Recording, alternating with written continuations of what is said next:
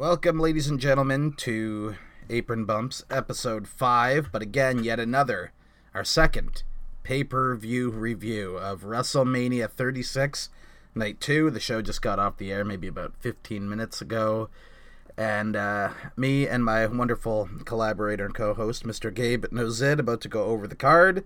But how'd you feel here tonight on Night 2 for WrestleMania, Gabe? Good night for you again? Let's see. WrestleMania Night 2. I still had that WrestleMania feel, but coming from Night 1, I would have rather had that one instead of this one, but we'll get to why once we get to the matches. Yeah, we'll kind of break all that down. So we're Yes, just sir. going to get right into it. They showed the same video package at the beginning that they did for Night 1. It was literally the exact same opening promo, but you can't really It was the blame same them. thing? Yeah, it was, but like you know Okay. that if it was just a traditional show in front of a stadium, they would have showed it just one time. So I mean, it's all good to use the same thing twice. I mean, Well, since I didn't see it last night, I thought it was kind of funny, Yeah. so I liked it a lot. yeah, it was very well done, and it's the one they used last night as well. And so once again, we're opening with the women on the main card. The show kicked off with the NXT Women's Championship match. Rhea Ripley defending against Charlotte Flair. Everybody coming out with their Mania attire, I might want to mention, at the Performance Center. I guess everybody got their, everybody seems to get like new gear or like fancy gear that they haven't worn before that they decide to wear for the biggest show of the year. And it makes sense. I mean, It's Mania, yeah, so yeah. So they just whether like, it be in the Performance Center, it's still Mania. you yeah, know? still just given the circumstance, it had to be there. So it starts with Charlotte basically overpowers Ripley for the good beginning of this match and just chops her, and then all of a sudden, Rhea hits the Riptide like right out of nowhere. Caught that. Yeah. That was weird. I'm like, yo, she just dropped her finisher like For that. I a don't know how to- split second before the ref counted. I thought like, is it going to be a squash to open this here night 2 of WrestleMania? But it wasn't. That would have been really wild. Charlotte kicks out, and thank God she did, because there's quite more of a match to go over here. So they both fight on the outside, and Charlotte tosses Rhea into the ring steps. Back into the ring, Rhea does kind of take advantage and starts overpowering Charlotte, gives her a bunch of stiff kicks. Rhea goes for a submission attempt on the mat and then covers it into like a pin attempt of sorts, like a little bit of an exchange of grappling on the mat. And then Charlotte hangs Rhea's leg on the top rope and begins to get the heat working over her leg. A brief comeback by Rhea is immediately snuffed out, and Charlotte continues to work over the leg as the match goes on, including wrapping it around the old ring post, the old Bret Hart style of, or even Ric Flair style of just throwing the knee or whatever into the ring post. Ripley counters this and kind of gets some space. Charlotte's attack of the leg continues. That was a big portion of this match I found, Gabe, was that it was really, really like an old school work the leg type of match. Old Yeah. school, yeah. It, like- And I liked it. I did too. I thought it was very well put together.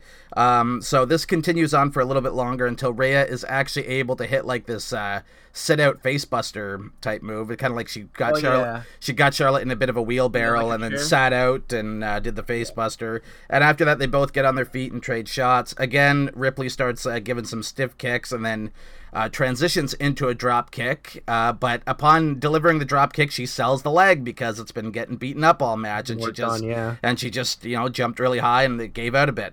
So, but she manages to fight off the pain, stays on offense with a series of clotheslines, and out on the apron, Charlotte kicks at Rhea's hurt knee once again.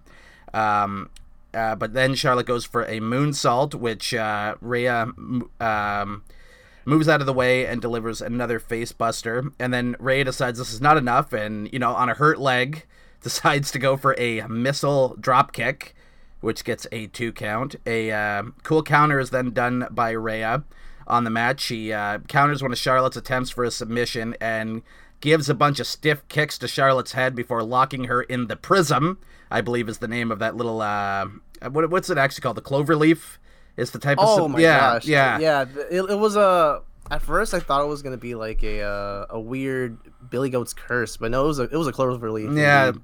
I believe she calls it the prism. That's the name that she gives that suits her her. version of it, which is kind of cool. For a while, I mean, before they gave it a name, like in December, I remember it was just like, that submission maneuver. It's like, I'm pretty sure it's got a name. So they call it the Prism now. Shortly after that, Charlotte pulls a Jericho and locks in a Boston Crab. And Rhea is able to escape, and they both trade quick pins on the mat, like 1-2. They roll into another roll-up, 1-2. It transitions here and there. A big boot from Rhea connects, but Charlotte is able to kick out. The two then get to the top rope and battle, but Rhea is sent crashing down to the mat.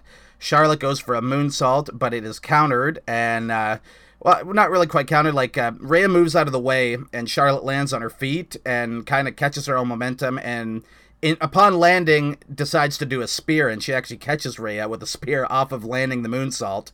The figure eight is then locked in by Charlotte.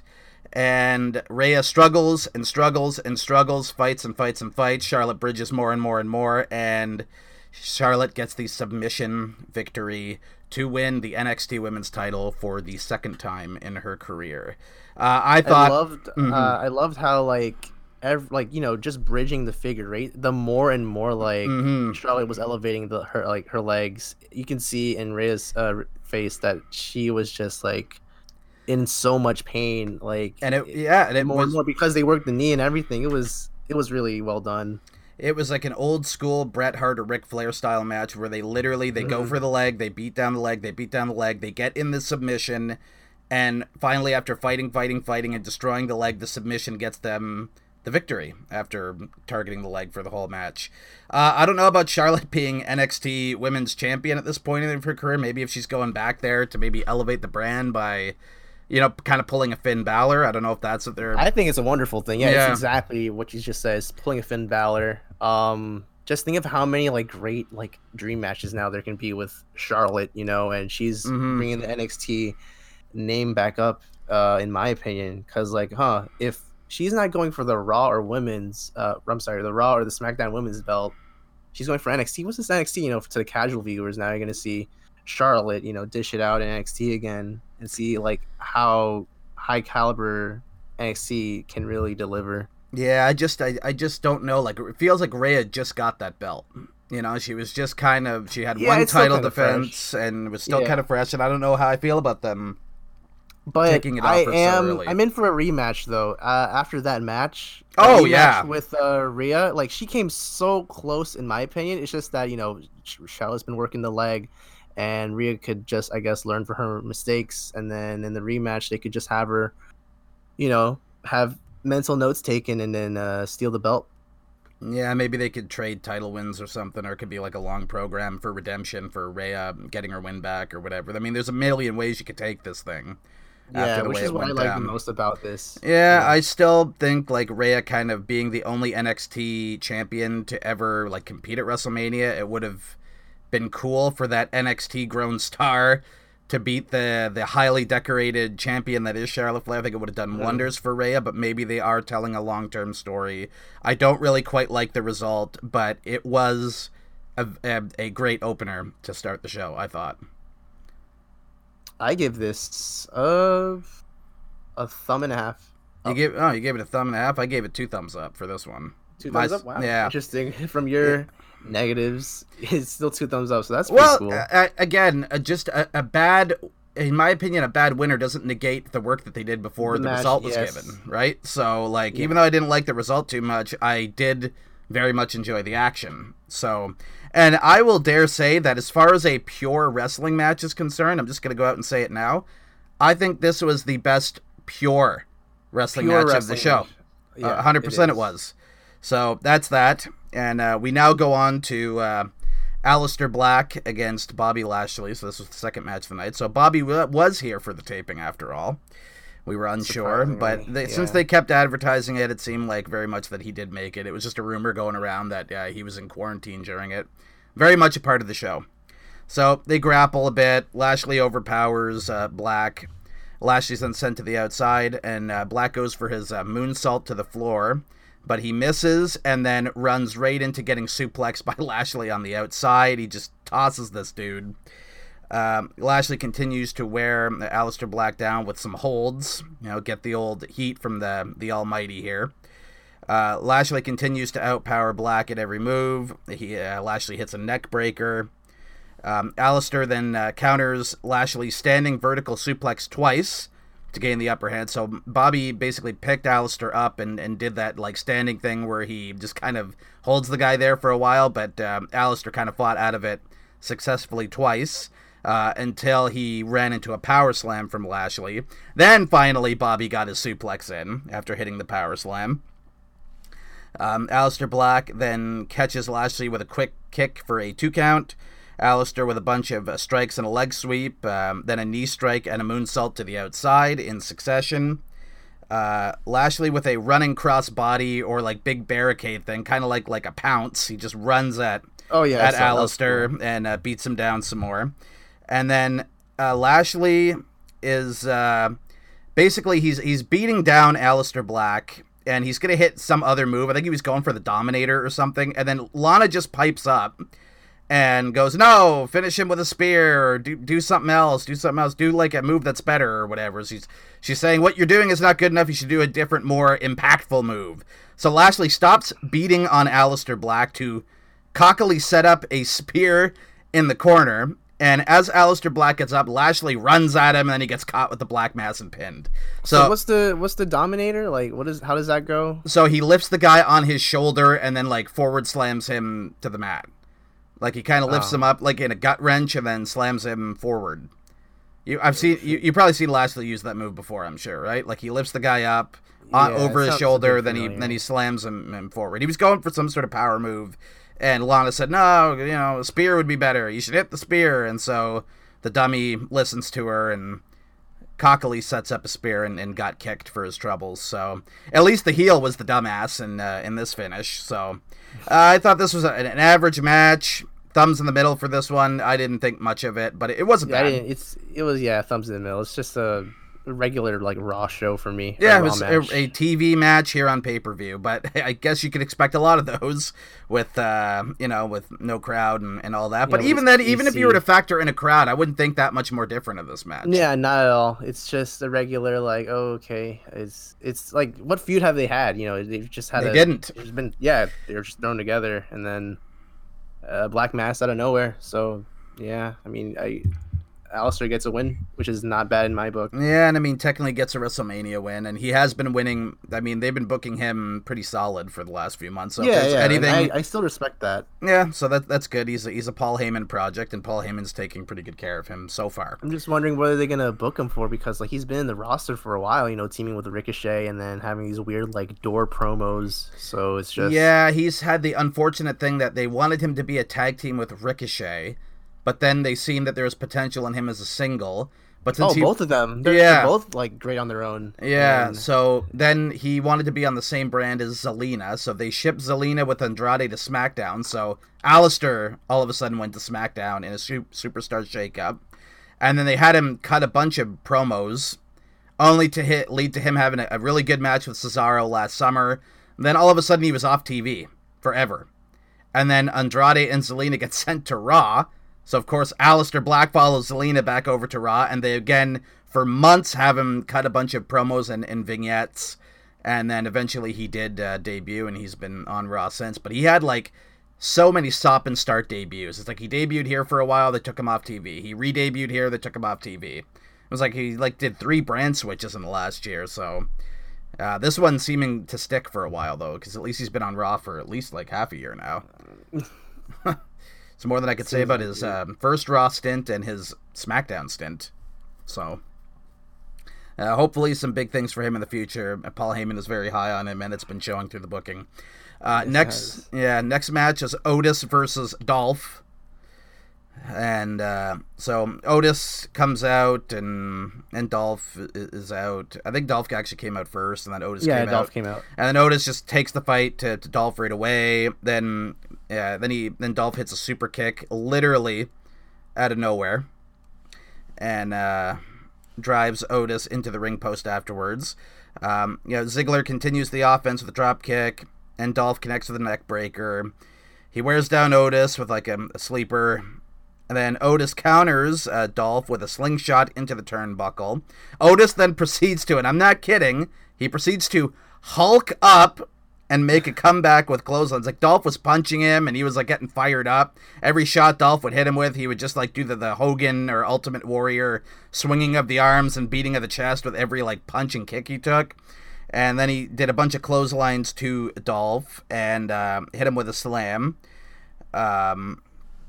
He then steps on Ziggler's back for the old Big Show spot there, where the guy lays by the bottom rope and the bigger guy steps on, like, the spinal cord, and you hear Dolph go, "Ah!" with Otis's weight on him, and then Otis then proceeded to whip Dolph into the corner 3 times in, like, 3 different corners, and he then dumped Dolph to the outside and threw him into the barricade and then into the ring post, so Otis firmly in control of this match. And then Otis brings it back into the ring with a huge compactor slam and starts feeling it. Goes for the caterpillar dance, and then Sonya, who came out with Dolph, provides a distraction for Otis and the referee. And while the referee is back turned, Dolph Ziggler hits a nasty, nasty low blow. But then all of a sudden, Mandy's music hits, and Sonya tries to, like, I guess get forgiveness or whatever, but then her and Mandy start a brawl after Mandy just slaps the shit out of her. Somehow the ref became distracted with Otis, and Mandy snuck in the ring and gave Dolph a low blow, so I guess he reaped what he sowed there. And then Otis does the old caterpillar dance into a big elbow drop for the win, and that was that. Again, another average match on the show. I gave it very much thumbs in the middle. I expected more, and I didn't get much. You expected more. I did. I expected like maybe a little more athleticism. I expected it maybe to be a little bit more long. It's got a lot of build going into it. I thought it might have been one of those sleeper matches, but it was anything but. I don't know. You had different expectations than I did going into this thing. I felt like this is exactly what I like imagine it to be. Like it's more story driven than, you know, in-ring performance. So it's like another, I guess, like Chris Jericho, what's his name, Christian, and Trish Stratus stuff. It's, you know, the whole romance thing, and then in the end, the heel gets their comeuppance, which was what, Chris Jericho, I think. So that's Dolph Ziggler in this opinion, or in this situation, and then, you know, Otis gets the big happy kiss with Mandy. So it's just celebrates a moment. Yep, celebrates with her on the ramp. And how long has this program been going? This whole Otis Mandy thing. I think it's been going for like 2 months, 3 months now. No, this was before the year started. I mean, since Dolph's involvement in it. Dolph's involvement. Oh yeah. Well, I mean, like overall. Overall, it's been going on for a long time. Yeah. So finally, you know, Otis gets the girl, and they kissed and everything. This is exactly what I imagined it to be. I was really hoping that the hacker thing would be the hacker gimmick would be revealed, but no, they just revealed some weird videos. Yeah, isn't SmackDown, it? It's interesting that the hacker thing is related to this storyline, because for a while it was very ambiguous. You would just see like these glitch things pop up in graphics, but we had no idea that it ended up being tied to this storyline. Yeah, even in NXT it was showing up. It's just, I was just confused, like, who's this gonna be? Where is he gonna debut? And nothing after SmackDown, I guess. So it's still gonna go on. Maybe he's gonna be involved, or she is gonna be involved in other feuds. Who knows? But they could keep that thing being a mystery for a while if they wanted to, I guess. Yeah. Other than that, yeah. I mean, I'm not really surprised about the outcome or the match at all, and I did find it interesting that Sonya came out with Dolph. I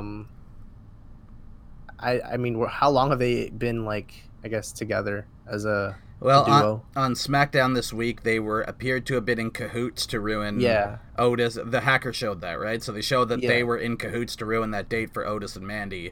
So I guess since the jig was up, they just decided to be a union. Together. Yeah, pretty much. Interesting. Yeah. Nothing too bad.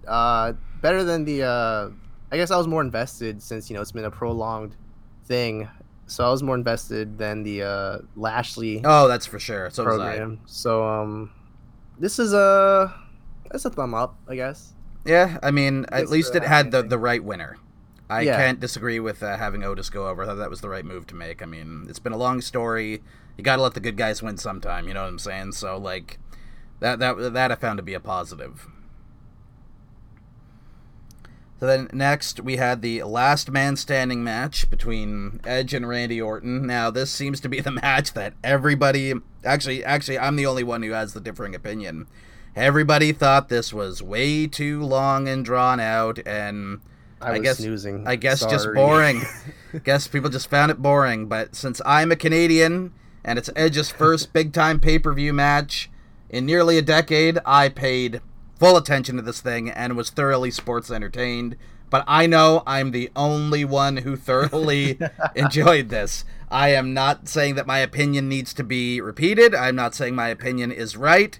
In fact, that's a good thing. You know, I don't need to say that. I don't need to say anybody who didn't like it is wrong. But I am well aware that I am probably the only person who really enjoyed this thing. So I mean, that makes me happy in the end. You know, that someone was more than invested in who got a really good outcome, which is you. So that makes me a bit happy. Yeah, so I mean, at least you found somebody who enjoyed the slog. Yeah, as a lot of because people it wasn't bad at all. It's just it took too long. Like it took too long. 40 minutes is a long time to devote to something. I mean, there have been matches that have been longer, but it felt quicker in the breeze. But we'll get to that, I guess. We're gonna go through it real quick. We'll get to it. So Edge comes out and he's waiting intensely. He's waiting in the ring. Randy Orton's music hits, and Edge is waiting, and Orton never comes out, but his music keeps playing. So Edge is just waiting there for him. Then all of a sudden, Orton pops in the ring and nails Edge with an RKO. Now, we didn't know where he came from at first, but they showed a different camera angle, and he was posing in disguise as a cameraman. And that's how he was able to get in the ring so fast and RKO Edge literally out of nowhere. About, like, how he was able to, like, pull that off. Like, okay, he had to get the clothes and the camera. Like, just think about, like, the background on how he had to get in that position. Like, who did he talk to? Like, did he have to RKO someone else to get that camera? You know? Yeah, he might have. He might have. Or maybe that was funny. I like that. Yeah, or maybe he punted the dude and stole his camera or whatever. I don't know. Who knows how Orton got there? He posed as a cameraman until... Yeah, I like that start. Yeah, was he shooting the rest of the matches before the Edge match? Like, was he just chilling there with the camera, shooting the Otis match, shooting who knows? Yeah, So was he there the whole time? We don't know. But anyway, Orton then delivers another RKO in the ring, and the referee is asking Edge, like, are you okay? Are you good? Are you good? And he says, yes, I am. So, anyway, what happened was immediately after the bell rang, Orton delivered an RKO after the match became official.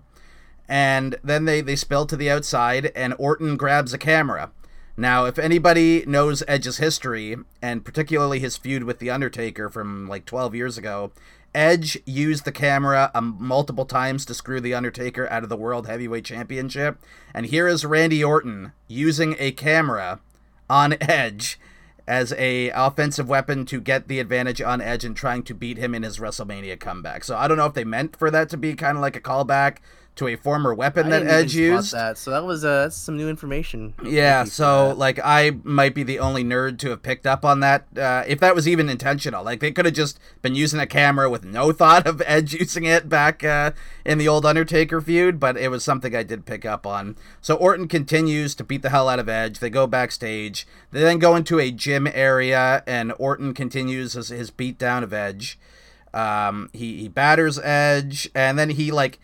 I don't know what these things are, but they're like the little like tether things that were hanging from this gym machine. Use that for like I think gymnasts use that to do like weird like poses and stuff and stretches. So anyway, Orton basically hangs Edge in this thing and beats him up with it. Was he hanging him or was that a submission hold? I couldn't tell. Yeah, like, I mean he basically like just like tangled him in it, so he couldn't really move, so he could like just punch him.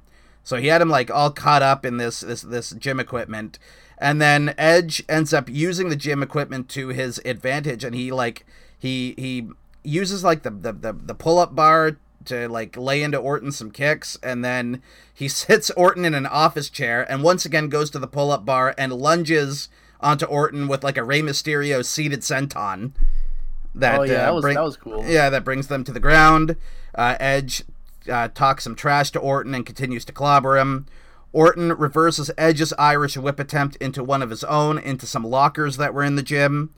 Orton attempts to crush Edge with this weight sled, but Edge moves out of the way, and the weight sled just misses, and they begin to brawl again.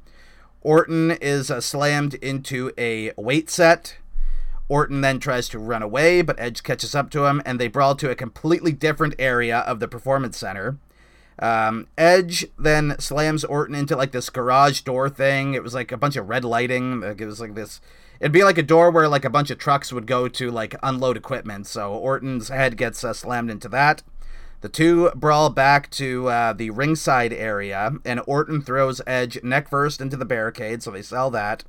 They again brawl backstage towards the backstage area again, and Orton slams Edge head first off a window, then off a wall. Edge takes advantage of a boardroom of sorts that they end up stumbling into, and Edge throws Orton onto this gigantic, like, table that I guess would be used for, like, conference meetings or whatever, like a bunch of boardroom people would sit at it. It's this big, giant office table, and Edge then climbs up on this, like, it's like the fencing you would see for like a cage or a fence. He did like a weird like Spider-Man thing. Yeah, he did like a Spider-Man thing where he climbed up this chain link that was on the roof or on the ceiling, and then proceeded to do an elbow drop onto Orton, who was on the boardroom table.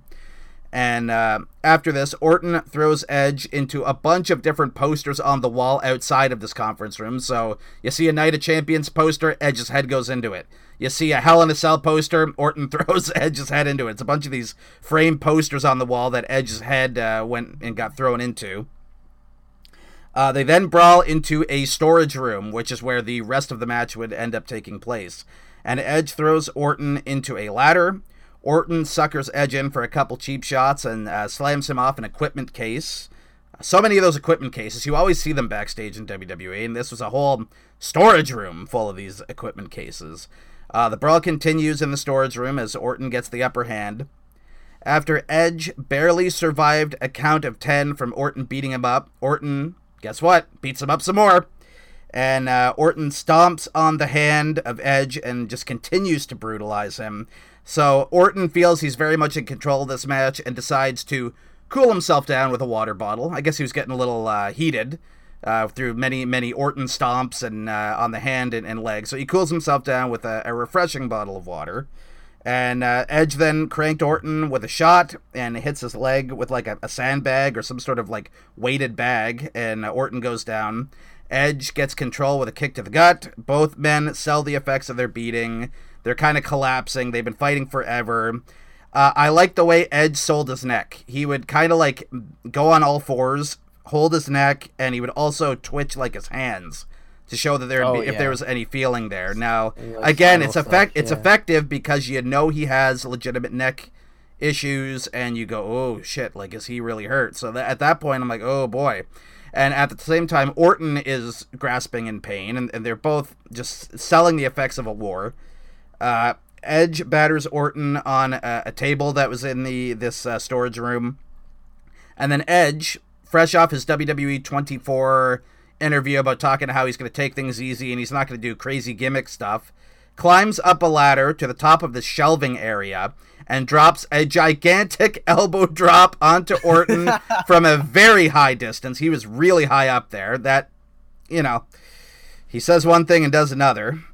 And both men somehow, I don't know how, but they both got to their feet after that. And Orton, as the heel, tries to scurry away. And then he ends up gaining the advantage by playing possum and delivers some shots to Edge. And then Orton continues to beat down Edge with uppercuts, and then he batters him off the back of a truck. Edge is selling this beatdown big time, and he's driven into the truck some more. So every time Edge's head gets thrown in there, he kind of acts like he's half knocked out. His eyes are glazed. He gets thrown into the back of the truck again by Orton. And then both go on top of the truck, and then Orton ends up giving the draping DDT to Edge on the back of the pickup. And both men are down. They're selling. It's amazing because you believe that both guys would be tired and fucking half dead through what they've been through already. So that was at least believable to me, that they're just wincing and wheezing, and you could hear every gasp. Edge climbs up some equipment cases to get to the top of this humongous production truck, still selling his neck and checking for the feeling of his arms. And Orton slowly and in much pain follows Edge up to the production truck. And Orton seemingly has Edge where he wants him, sets him up for the classic Orton punt. And as he goes for it, he gets speared out of his boots atop of the production truck. So Edge counters the punt attempt into a spear. Both men get up right at the count of 7 out of the 10 count. And then Edge eats an RKO on top of this production truck. Orton then climbs down from the production truck as Edge barely breaks the count of 10. He got up at 9, 1 second more, and he'd have lost the match. And then Edge proceeds to collapse, and the ref begins the count all over again. Orton collects some steel chairs and brings them up to the production truck with him. He takes out Edge with a chair shot to the back. Orton sets up Edge for a concerto, which is what started this whole feud to begin with, when Orton gave a concerto to Edge the night after the Royal Rumble. And as he's setting up Edge for this concerto, he says, "Don't worry, Edge. You're going to be back with your girls soon. You're going to be back with your girls." Because, you see, Edge is not going to be able to wrestle ever again after taking this next concerto. So Orton ends up going for it, but in the few seconds that he has to raise up the chair, Edge gets him in this chokehold. It's kind of like Jake Hager's choke that he used to submit Dustin Rhodes at that Revolution pay-per-view. That standing, like, arm... I can't really describe it very well. It's like a weird, like, I don't know. Like, I don't want to say it's a Cobra Clutch, but it's somewhere... not. It's like yeah, I can't describe it. It's like if you bear hugged a guy's neck and arm in like the same hold. Is basically what it kind of looks like. It's like choke with holding the arm tight to a person's neck. So Edge gets that submission, and he holds it into Orton until Orton seemingly passes out. The ref begins to count, and Edge just like swears at him and tells him to stop. Did they bleep? Is that they did bleep it. Okay, all right, cool. Because like I didn't know if I heard that from like my laptop or from like a TV like around my house, but no, that did come from Edge then. Yeah, that was a swear from Edge that got bleeped.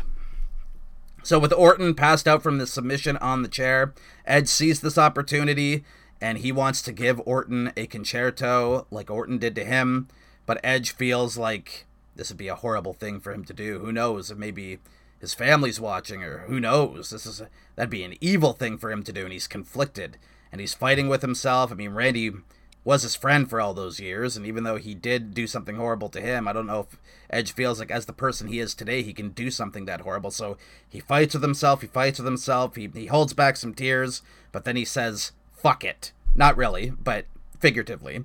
And then he hits Orton with a vicious concerto. And Edge stares down Orton as Orton writhes in pain and flinches from getting destroyed. The ref counts to 10, and Edge is the winner. Again, I thought the storytelling was amazing.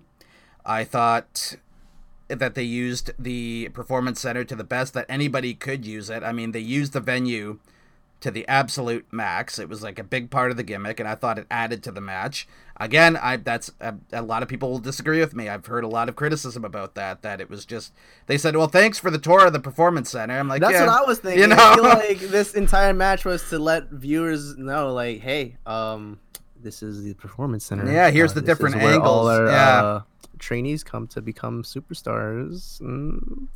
So, other than that, it was weird that the ref, whenever Orton was gonna do something vicious, he's like, "Come on, Randy, don't do this, man. He has a family." I'm like, yeah, and Randy doesn't. Hell he wants to do, you know. And Randy doesn't. I'm pretty sure he's got kids too. Or he can do a concerto, you know. So I don't know what the ref was thinking. I think I tuned the ref out for this match. To be honest, I think I tuned him out. I didn't notice him as much. I think I was just more focused on what the guys were doing, that I was just completely spacing out on what the ref was saying or not really paying attention. But I thought this was a great empty arena type match. Again, I am probably the only person who's thinking that, because I've seen the people's reaction to this, and they thought it was an overly long slog that just was, I guess, a little too boring for most of their taste. But I thoroughly enjoyed it. It gets 2 thumbs up from me, and I thought it was the best thing on the show.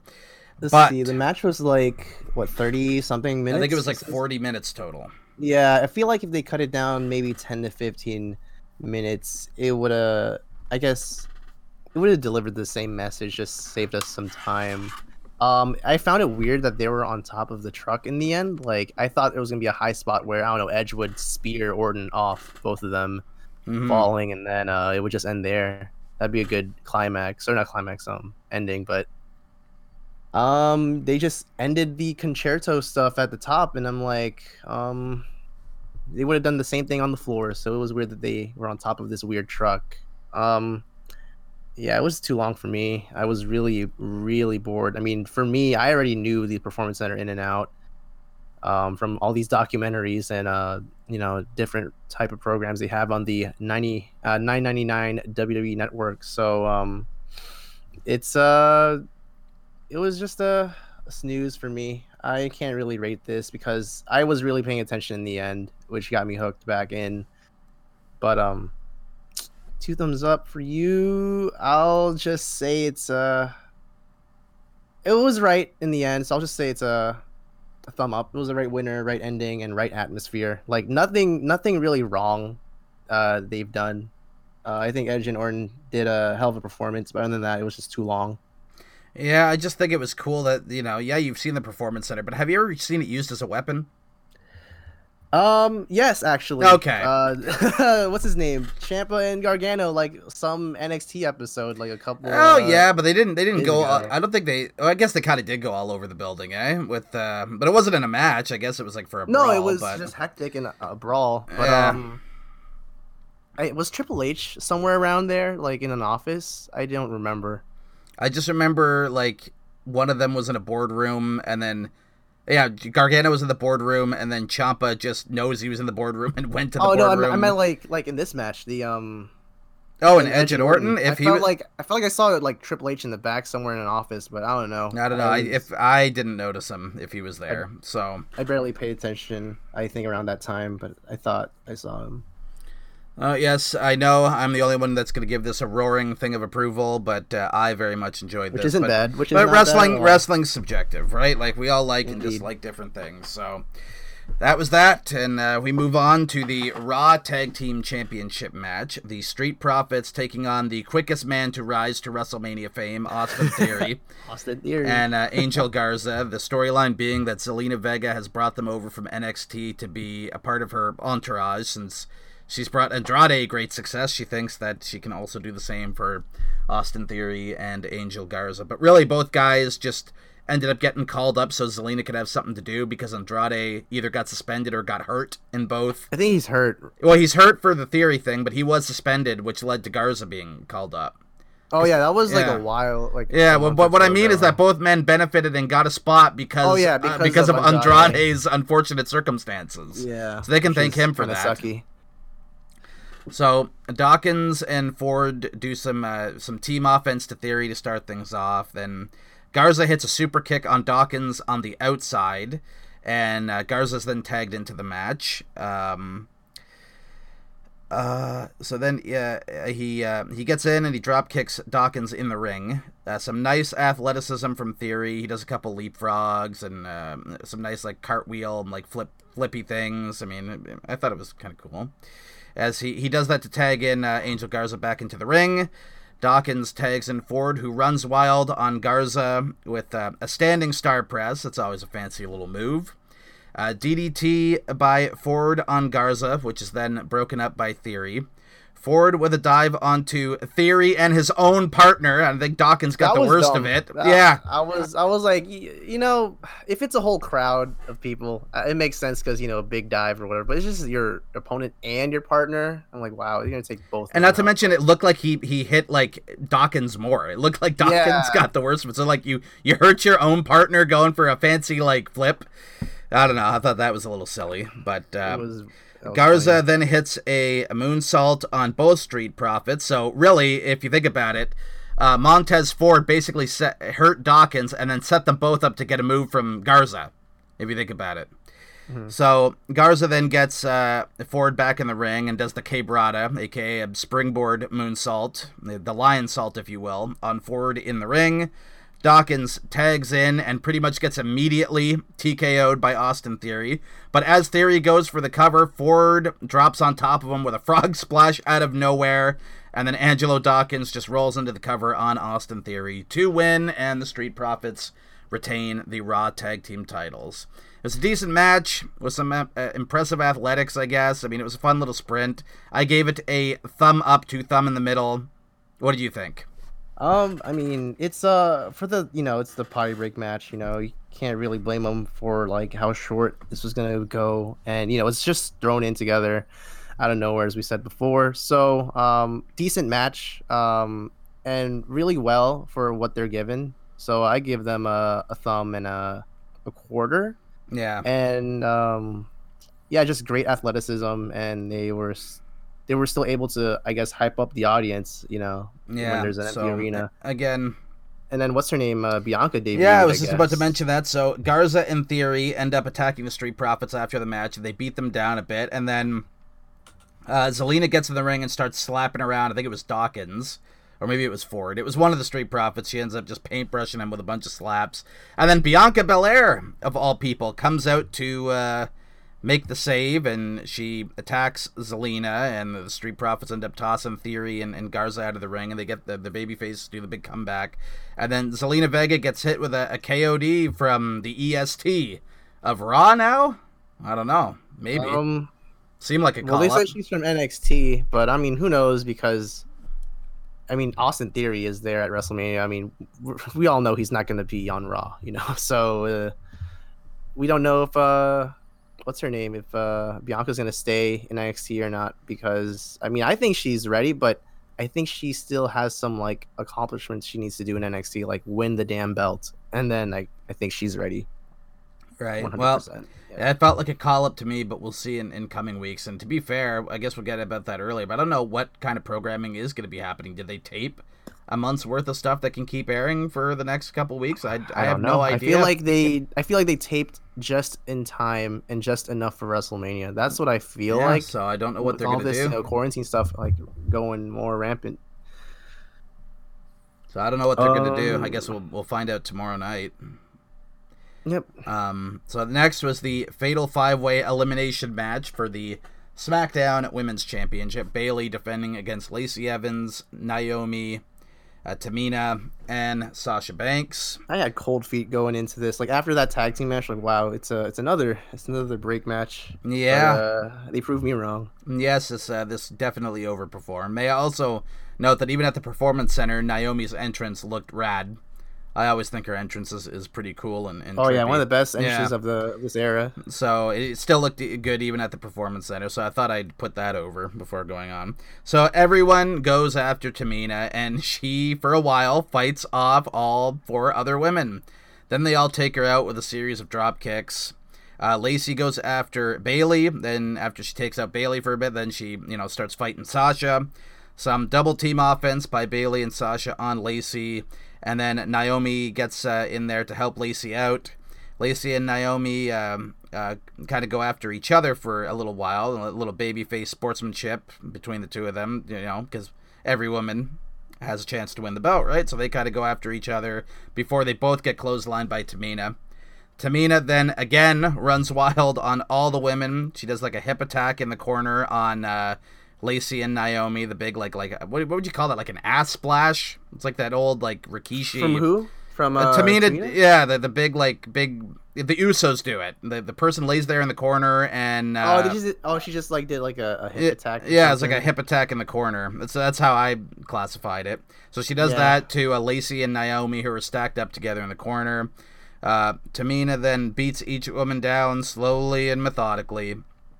Then she lifts Bayley up for a Samoan drop, and Sasha saves Bayley. Then all of a sudden, you see the most obscure reference ever. Team Bad is mentioned on commentary, and then they all do like a Team Bad sign. So when Sasha was first called up in 2015, she was put in a stable with Tamina and Naomi, which is so obscure that probably nobody's going to remember that in 2020, even though it was only 5 years ago. But they do like a reference to it. They all hold up like the sign.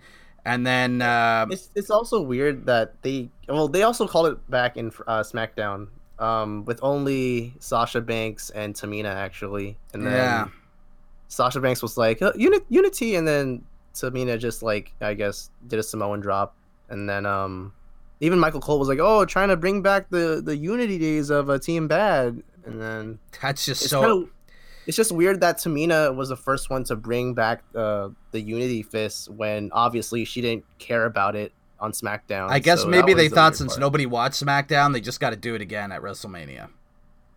Maybe. I just thought it was a weird callback that Tamina did it. Yeah, it was actually that first in SmackDown. Yeah, well, the fact that they would call out that stable at all is just that in itself is an obscure reference, in my opinion. But they did it.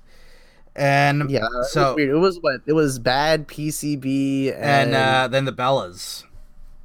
Who were they with? It was like Nikki, Brie, and then Alicia Fox was with them for whatever reason. If you remember, that's why I didn't care. Because it was those three. Yeah, it was bad. It was bad, and they tried to make it like this big female thing, and then they tried to push it, but they pushed it so corporately. The Divas Revolution. Right? Yeah, it was it was a time. Thank God they got past that. But anyway, we've talked enough about the most obscure reference of WrestleMania 36. Then after this, Tamina takes out Sasha, and then she attempts to take out Naomi with a power move, but Naomi does like a counter into this like flip stunner on Tamina. Tamina then falls into the ropes, and Sasha pulls out a 619. I guess keeping Rey Mysterio in everybody's thoughts at WrestleMania. Bayley then hits an elbow drop on Tamina from the top. Sasha, with Eddie Guerrero in mind, hits a frog splash on Tamina. Lacey with her, what would you call that, double jump moonsault? Oh, yeah.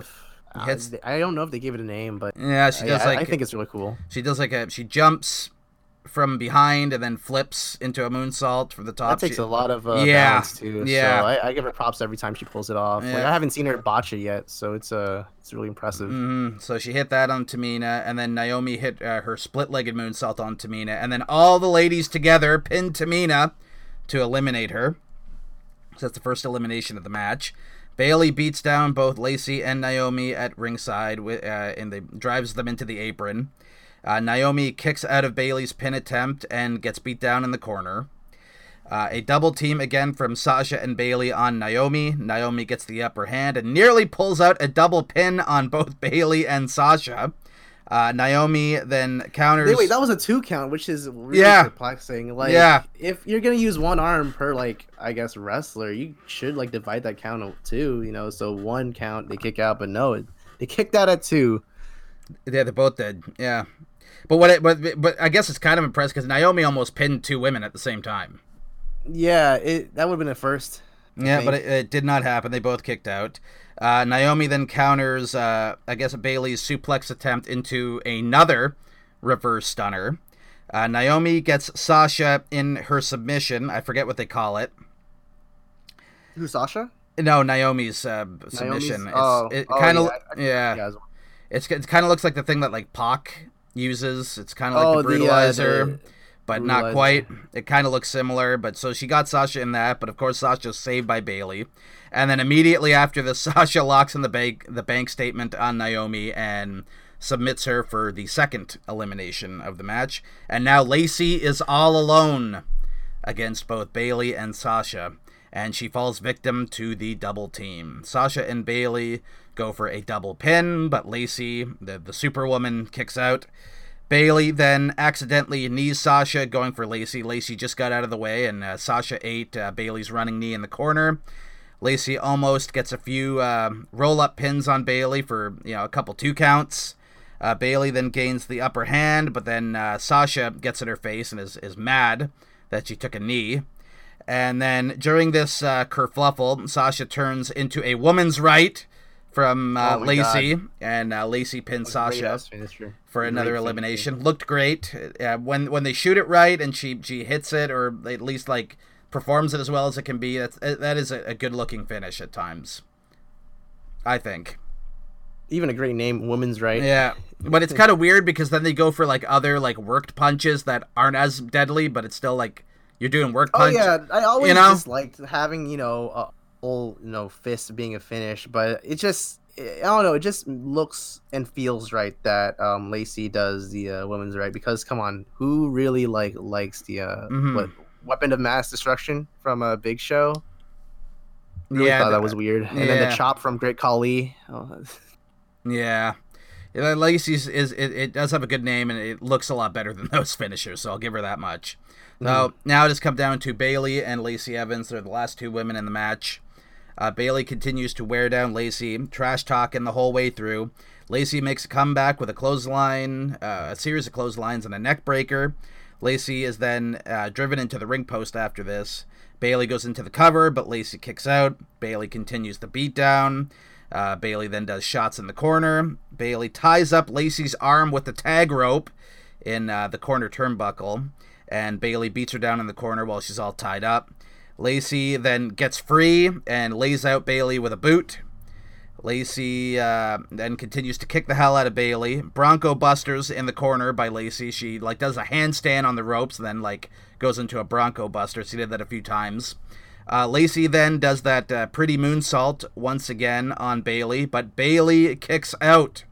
And then right after this, as Lacey recovers from the moonsault, Sasha attacks her from behind with a backstabber, and then Bayley hits her finish on Lacey to win and retain the title. So I thought this was a good match. It gets a thumbs up for me. A thumb up, one thumb up. It's not like I'm going to give it a glowing 2, but it was certainly better than expected, and I had a lot of fun watching it. Yeah, there's nothing really, I mean, I can't really take anything away from it. It's a 5-way, no DQ. You could expect anything, to be honest. I liked how every woman did look strong in the end, because, everyone had to team up on Tamina. That makes sense, because she's the biggest woman. And then, who was next? Naomi. And then in the end, it was what's her name? Sasha, and then Lacey. I did think at one point it'd be interesting if they had two heels, Sasha and Bayley, just the last two women, but I'm not surprised that Sasha got out second to last. So what would you say your final thoughts? I'm in a 10th. Yeah, okay. I give it that. At least a little decent amount. Again, I thought I was expecting this to be the worst match of the show, and it really wasn't. It exceeded my expectations, so I found that nothing to be more than a positive. So I expected nothing and got a whole lot out of it, so I really can't complain. You know what I mean? No, especially after all these matches, they did stand out somehow. And in the sixth match of the night too, getting near the end of the show, and they were able to do that. Yeah, there was only 2 matches left at that point, which leads us to the second cinematic match of WrestleMania 2 nights, and that being the Firefly Funhouse match between The Fiend and John Cena. Now, this thing was as wacky can be, and I tried to take as many notes the best I could.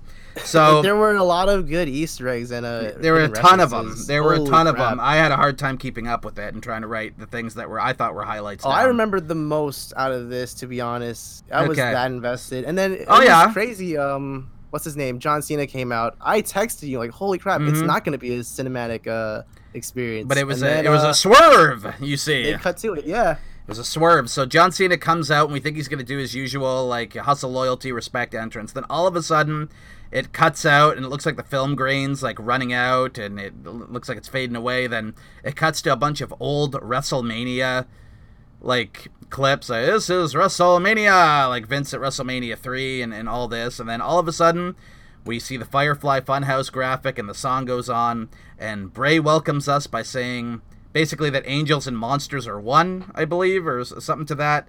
I was a bit creeped out when they had that whole ass demon on screen. Yeah, I was they're really gonna put this on WrestleMania pay-per-view. They did. They did. There was a red demon staring me in the face on this. That was one of the most traumatic experiences from that match, in my opinion. So that's wrong. Yeah. So then Bray goes on to say that John Cena is facing the most dangerous opponent he's ever faced, and that being himself. So then Cena stands. He's just all of a sudden he's in the funhouse, and he's frightened, and he's looking around at all the little puppets, and Rambling Rabbit shows up and tells him where the Fiend is and where the Fiend went. So, John, you got to go through the door. You got to go through the door, John. And John goes through that. Oh, did you skip over the McMahon thing conversation at first? When he was like, "Do you have the ruthless aggression stuff?" That's coming up. That's not yet. That's coming up. Really? Yeah. Oh shoot. Yeah, I yeah. remembered it wrong. So Cena goes through the funhouse door, and now he's in a dark void. And he's in this dark void for a while. And then all of a sudden, Vince McMahon, the puppet, shows up and asks Cena if he has enough ruthless aggression to be a success. Because if he doesn't, he will be fired. Then you wonder what the fuck that was all about. Then all of a sudden, Bray is in the middle of a ring mimicking Kurt Angle from John Cena's debut match. And Cena comes out in these goofy trunks similar to those that he had in his early days of being on SmackDown. And then Bray asks, "What makes you think you can beat me, John?" And John says, "I have ruthless aggression." And he says this like 1,000 times. 5 times. He says it like a bunch of times in a row. And then they end up like kind of having a scuffle, and then Bray's avoiding every single punch like he's Bugs Bunny or like the Roadrunner. He's like a Looney Tune. He's just avoiding every punch. Then all of a sudden a Saturday Night's Main Event graphic appears after Vince McMahon, the puppet, and the Buzzard are on commentary. And then Muscle Man Wyatt is behind a cage cutting an 80s style promo introducing John Cena as his tag team partner, like as if they're the Mega Powers or something. And then Wyatt asks Cena what he's gonna do, brother, a la like he's like Hulk Hogan or something. It's Muscle Man Wyatt. And then Cena ends up being in his Word Life Titantron, and he's back in his rapper attire all of a sudden. And then Cena raps at Wyatt, mentioning his time as Husky Harris, and calls him a slut at opportunity, but blows all his chances. Was a highlight. Was a highlight that he basically said. And then Wyatt, in retaliation to this, plays the sob story. You know, he does like he calls Cena a bully, and says that this is absolutely John Cena's last chance. So then Cena, of course, mentions D's nuts before getting hit. Before a classic Thugonomics line to, I think, Carlito. Yeah. I mean, it's like 04. That's a long time ago. Yeah. So then then Bray hits him with a chain.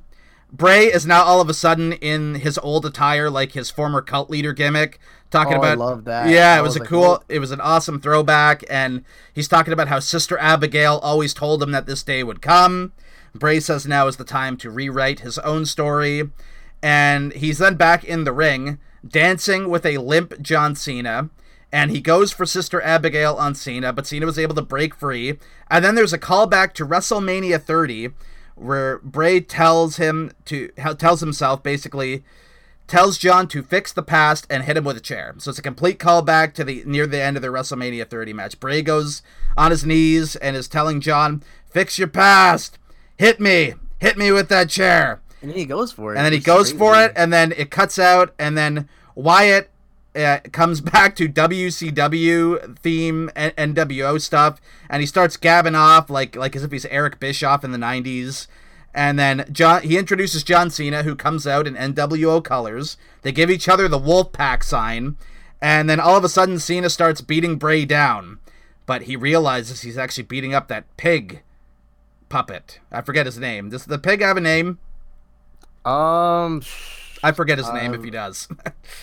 I don't remember the puppets. I just know that Mercy is the Buzzard, and then Sister Abigail is the witch or something. Yeah, and then there's Ramblin' Rabbit, and then there's Rambling Rabbit. Yeah, but the pig has a name too. It's the one with the chocolate on his face, and I forget. I'll look it up for you. Yeah, I would like to know the pig's name. Not that it's really all that important. He's a key person.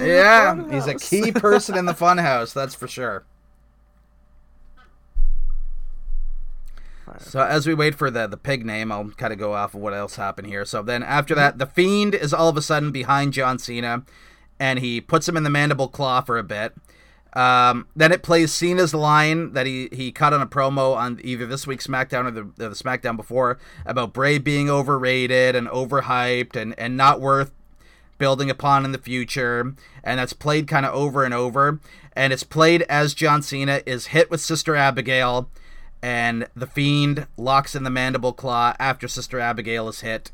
And then regular Bray, Funhouse Bray, not Fiend Bray, counts the pin for the Fiend, and then the Fiend celebrates his triumph by yelling, "Let me in." Fun stuff. It was super goofy, but it was what it needed to be. I give it. That's funny. It's Husky. Oh, Husky. That's funny. That is kind of funny. Husky the pig. Husky the pig. So that's the pig's name. But yeah, it was super, super goofy. It was wacky.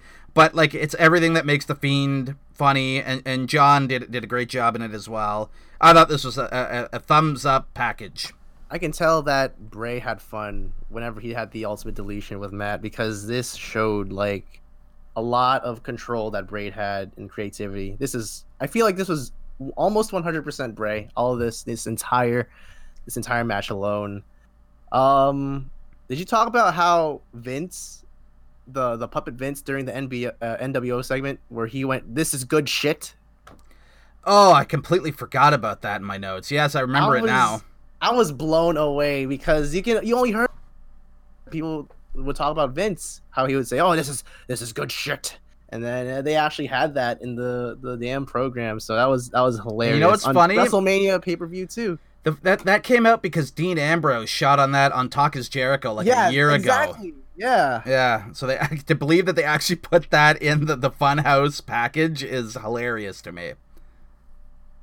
Yeah, it was during the NWO part, you say? Because I remember it being said, but I don't remember the particular part. Because this just changed scenes like a bunch of times. Yeah, multiple times.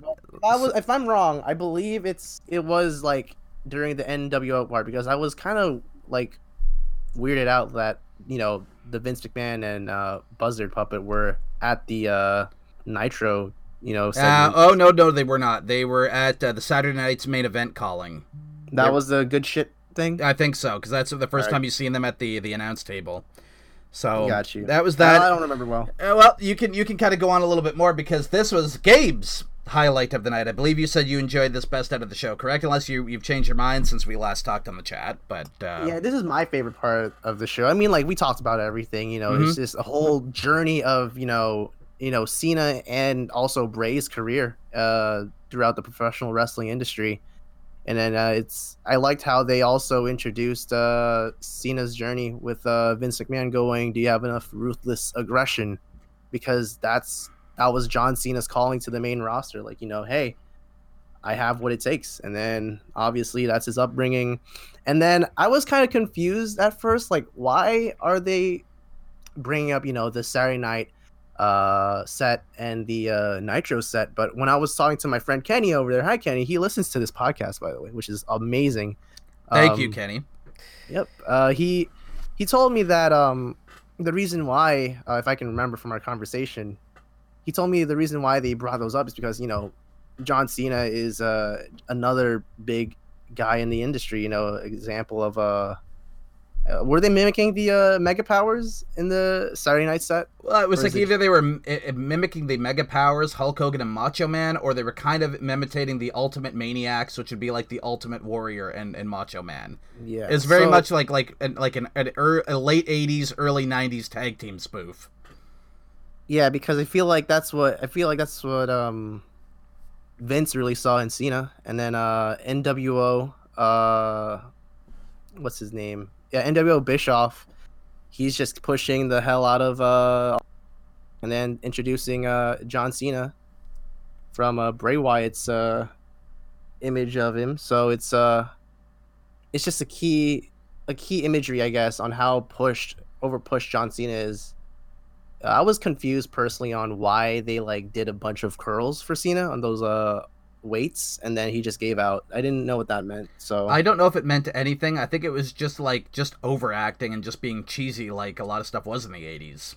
I feel like Bray meant something by that he just kept doing curls, and then gave out. I don't know. I'll give it some thought tonight, but for now we're a little stumped. Yeah, that's a stumper right there. I didn't think much of it until you brought it up, to be honest. I was just like, it's a guy doing goofy. It's a guy doing goofy shit. Because they went on about it for a good 20 seconds. The curls, 20 to 30 seconds. I'm like, wow, this is going on a bit weird. Too long. Let's see what else was pretty cool about this. I mean, Yeah, the Fiend just came out of nowhere. The mandible. Oh, here's what I like the most. All right, so the mandible claw is applied from the Fiend, and then as Cena is being, I guess, choked to his death, who knows? Um, they're gonna play They played dialogue of Cena, from a couple weeks ago, where he's saying like, "I'm gonna the end the most overhyped, Yeah, I privilege." mentioned that. Yeah, that they played that audio during the finish. That's my favorite moment of it, Braden. That's what took it home. Oh honestly. yeah, that made it definitive, and it showed that the Fiend won decisively. Yeah, because this is that's not, just You know what else I could say about it too, Gabe? It's usually a very John Cena thing to get his win back, but Bray got his win back from Cena. Oh yeah, of course. From the king of the guy who gets his win back. He got his win back from John Cena. So I thought that was kind of funny. It's I mean, to be honest, even if he did get his win back, which, I mean, he didn't lose anything, it'd be weird. He wouldn't gain anything from it. So it's just a great circle of life we've come to from their last program in WrestleMania 30.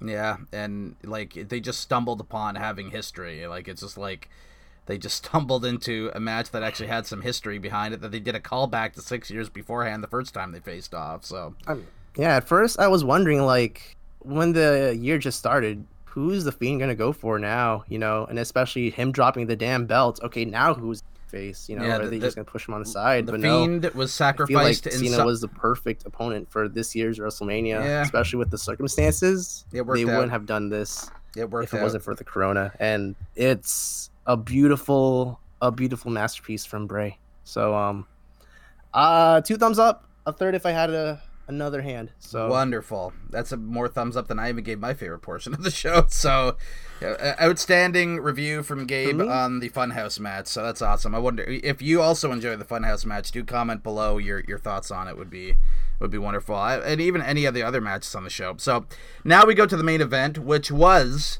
the match I was looking forward to most out of the entire Mania card. It's Brock Lesnar defending the WWE Championship against Drew McIntyre. The two come out, they have their usual entrance, and they trade blows back and forth right out of the gate. They start hitting each other with some Haymakers, and then Drew claymores Brock right the fuck out of nowhere, and Brock kicks out. So then Drew goes for another, but Brock gets out of the way, and then Brock begins Suplex City. Drew desperately tries to hang to the top and middle ropes, but every time he goes to hang onto the rope, Brock overpowers him and forces him to the mat with a German suplex. And then Brock hit an F5, and Drew kicked out at 1. 1, not even 2. Brock hits an F5, and Drew McIntyre kicks out at a 1 count. That was impressive. Brock then immediately hits a second F5, but Drew kicks out. So Paul just says, keep hitting him with it. So Brock goes for a third F5 and hits it, and Drew once again kicks out. Brock laughs at Drew and taunts him a bit, and hoists him up for another, but Drew's able to escape the shoulders of Lesnar and uses his momentum to connect with another Claymore. Drew then waits for Brock to get up and hits him with a third Claymore of the match, and then Drew sets up for the big final 4th Claymore. He hits it to win the title in a match that was good, but it was short. It wasn't long enough to be anything great, but it certainly... This was the shortest match on the card. Yeah, Brady. Believe it or not. The match I was looking forward to most was the shortest match of the show. It was basically... shorter than the pre-show. Holy shit. Hold on, it's like 4 minutes or something. Yeah, so it was good, but it was short. It had the right result. It gets a thumb in the middle to thumb up from me. I guess a thumb up for Drew winning his first world title, but like I was hoping for like chops and long beatings and like Drew kind of getting beat down for a while, then making like the big babyface comeback, but it was basically just, it was like the Goldberg-Braun match, but with better athletics behind it. Yeah, I feel like it was the exact same thing, but with extra like steps in a good way. Yeah, so, like the athleticism was better, the moves looked more real, like everything looked better, and the athletes were giving it better, and like everything was performed better, is what I'll say. Like Drew and Brock are much better workers than Braun and Goldberg are, right? So yeah, whatever, they had more emotion into it too. Yeah, so that, as I said, it was good. I enjoyed it for the whole 4 minutes it was, but it was just too damn short to be anything other than just good. I feel like. Do you think they would have been longer if there was a crowd, Braden? I think it would have been structured different. I think there might have been a longer Brock beatdown where the crowd just boos and says same old shit, and Brock laughs at them and does the whole thing where he stomps on the hand or just does, or if he lifts him for an F5 and says go home or good night everybody, and he hits it, and then Drew would kick out of that F5, and then Brock would look shocked, and then he'd go for another one, and then maybe the comeback would happen. I think it would have been structured different, and maybe it would have been a little longer with a crowd. I think it would have been a little longer with a crowd, but we'll never know. It's a big what if now. Let's see. I mean, like, it's a good match. It's Drew's biggest moment, and I like how he keeps just trying to put a smile on his face. I can tell he's like a bit hurt. You know, there's no crowd. He even looks at the camera and says, "Thank you, thank you." And I'm like, wow, I really feel bad for this man. He really deserves a crowd for this big monumental win. I didn't know how to feel about this like moment for him. No, but it needed to happen. Vince wanted to do this. He wasn't gonna postpone the show, and this was the reward for this long angle of winning the Rumble and going on to win the title. Like, it's a shame that it had to be in front of nobody, but it is what it is. Indeed. I'll give it a half of a thumb, or because you know it should happen. You know, all this was gonna happen in my book. It's just, what can you do? You know, we will never know like if it would have been better or not in front of a crowd. So I'm gonna be circumstances that's ruining it for me. So lastly, ladies and gentlemen, I am going to be the controversial one here and say that WrestleMania Night 1, shockingly, was the better night of WrestleMania. Night 2 had its moments, but I thought it was a weaker show as a full-on package than Night 1 was. I thought this was the weaker of the two parts. Mm-hmm. Like, it was like if last night was very good, this was okay. Yeah, I feel like... Didn't you say that there was more of a big match feel to this before we got to the show? It felt like these were the matches that they took more seriously and felt were more important, so they saved them for Night 2. But it's not like it didn't click and flow as well as Night 1 did. You know, some stuff dragged on too long. Some stuff felt out of place. Like it felt, even though there was some bigger stuff that happened as a full package, I don't think it was, the presentation and flow was nowhere near as good as last night was. I can agree with that 100%. So do you remember the thumbs we gave for Night 1? Did we give it 2 or did we give it 1? We'll have to look back. I'll just say because I give this thumbs in the middle for an overall show. Well, thumbs in the middle. If you can review Night 1 now, what would you give it? Oh, I'd give it like a thumb up or a thumb and a half for sure. Like a thumb up to thumb and a half, and this gets about midway for one thumb. It's about thumb in the middle. Complete thumbs in the middle of the show.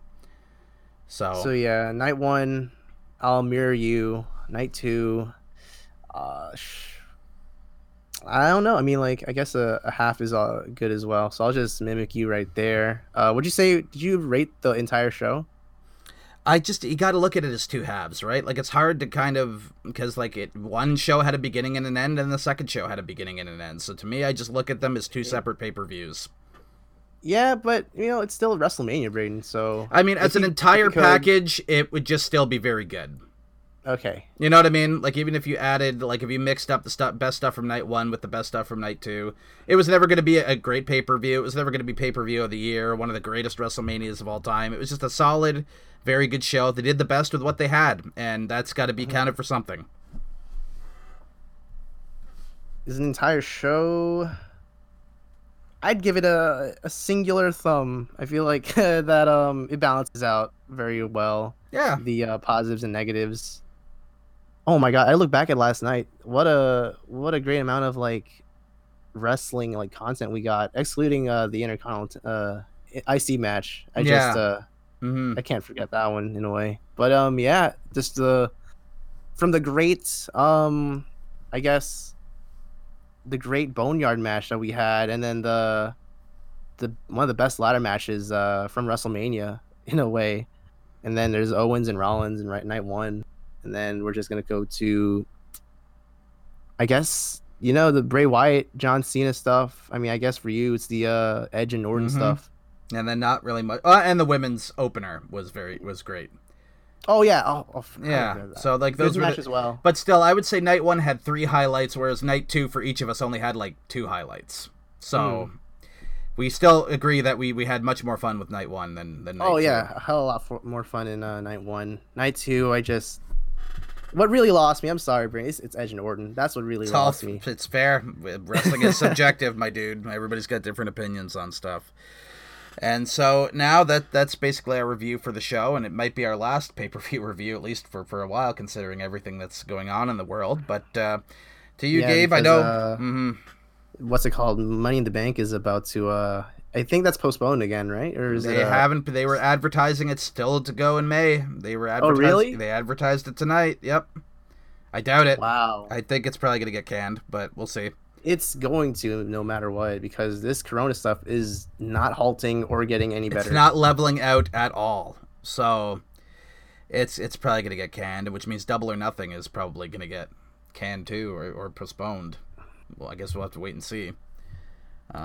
That's supposed to be happening at the end of May as well. Like Memorial Day weekend, I think, is when they had that AEW had that pay-per-view booked. So for the shows that I had thought about predicting, both of them supposed to be happening in May, I don't think they are going to happen. So this could be our last pay-per-view review for a bit of a haul. So hope you enjoyed it. And now I will leave the floor to Gabe to plug whatever he wants to do on what could be our last podcast for a little bit. So the floor is yours, Gabe.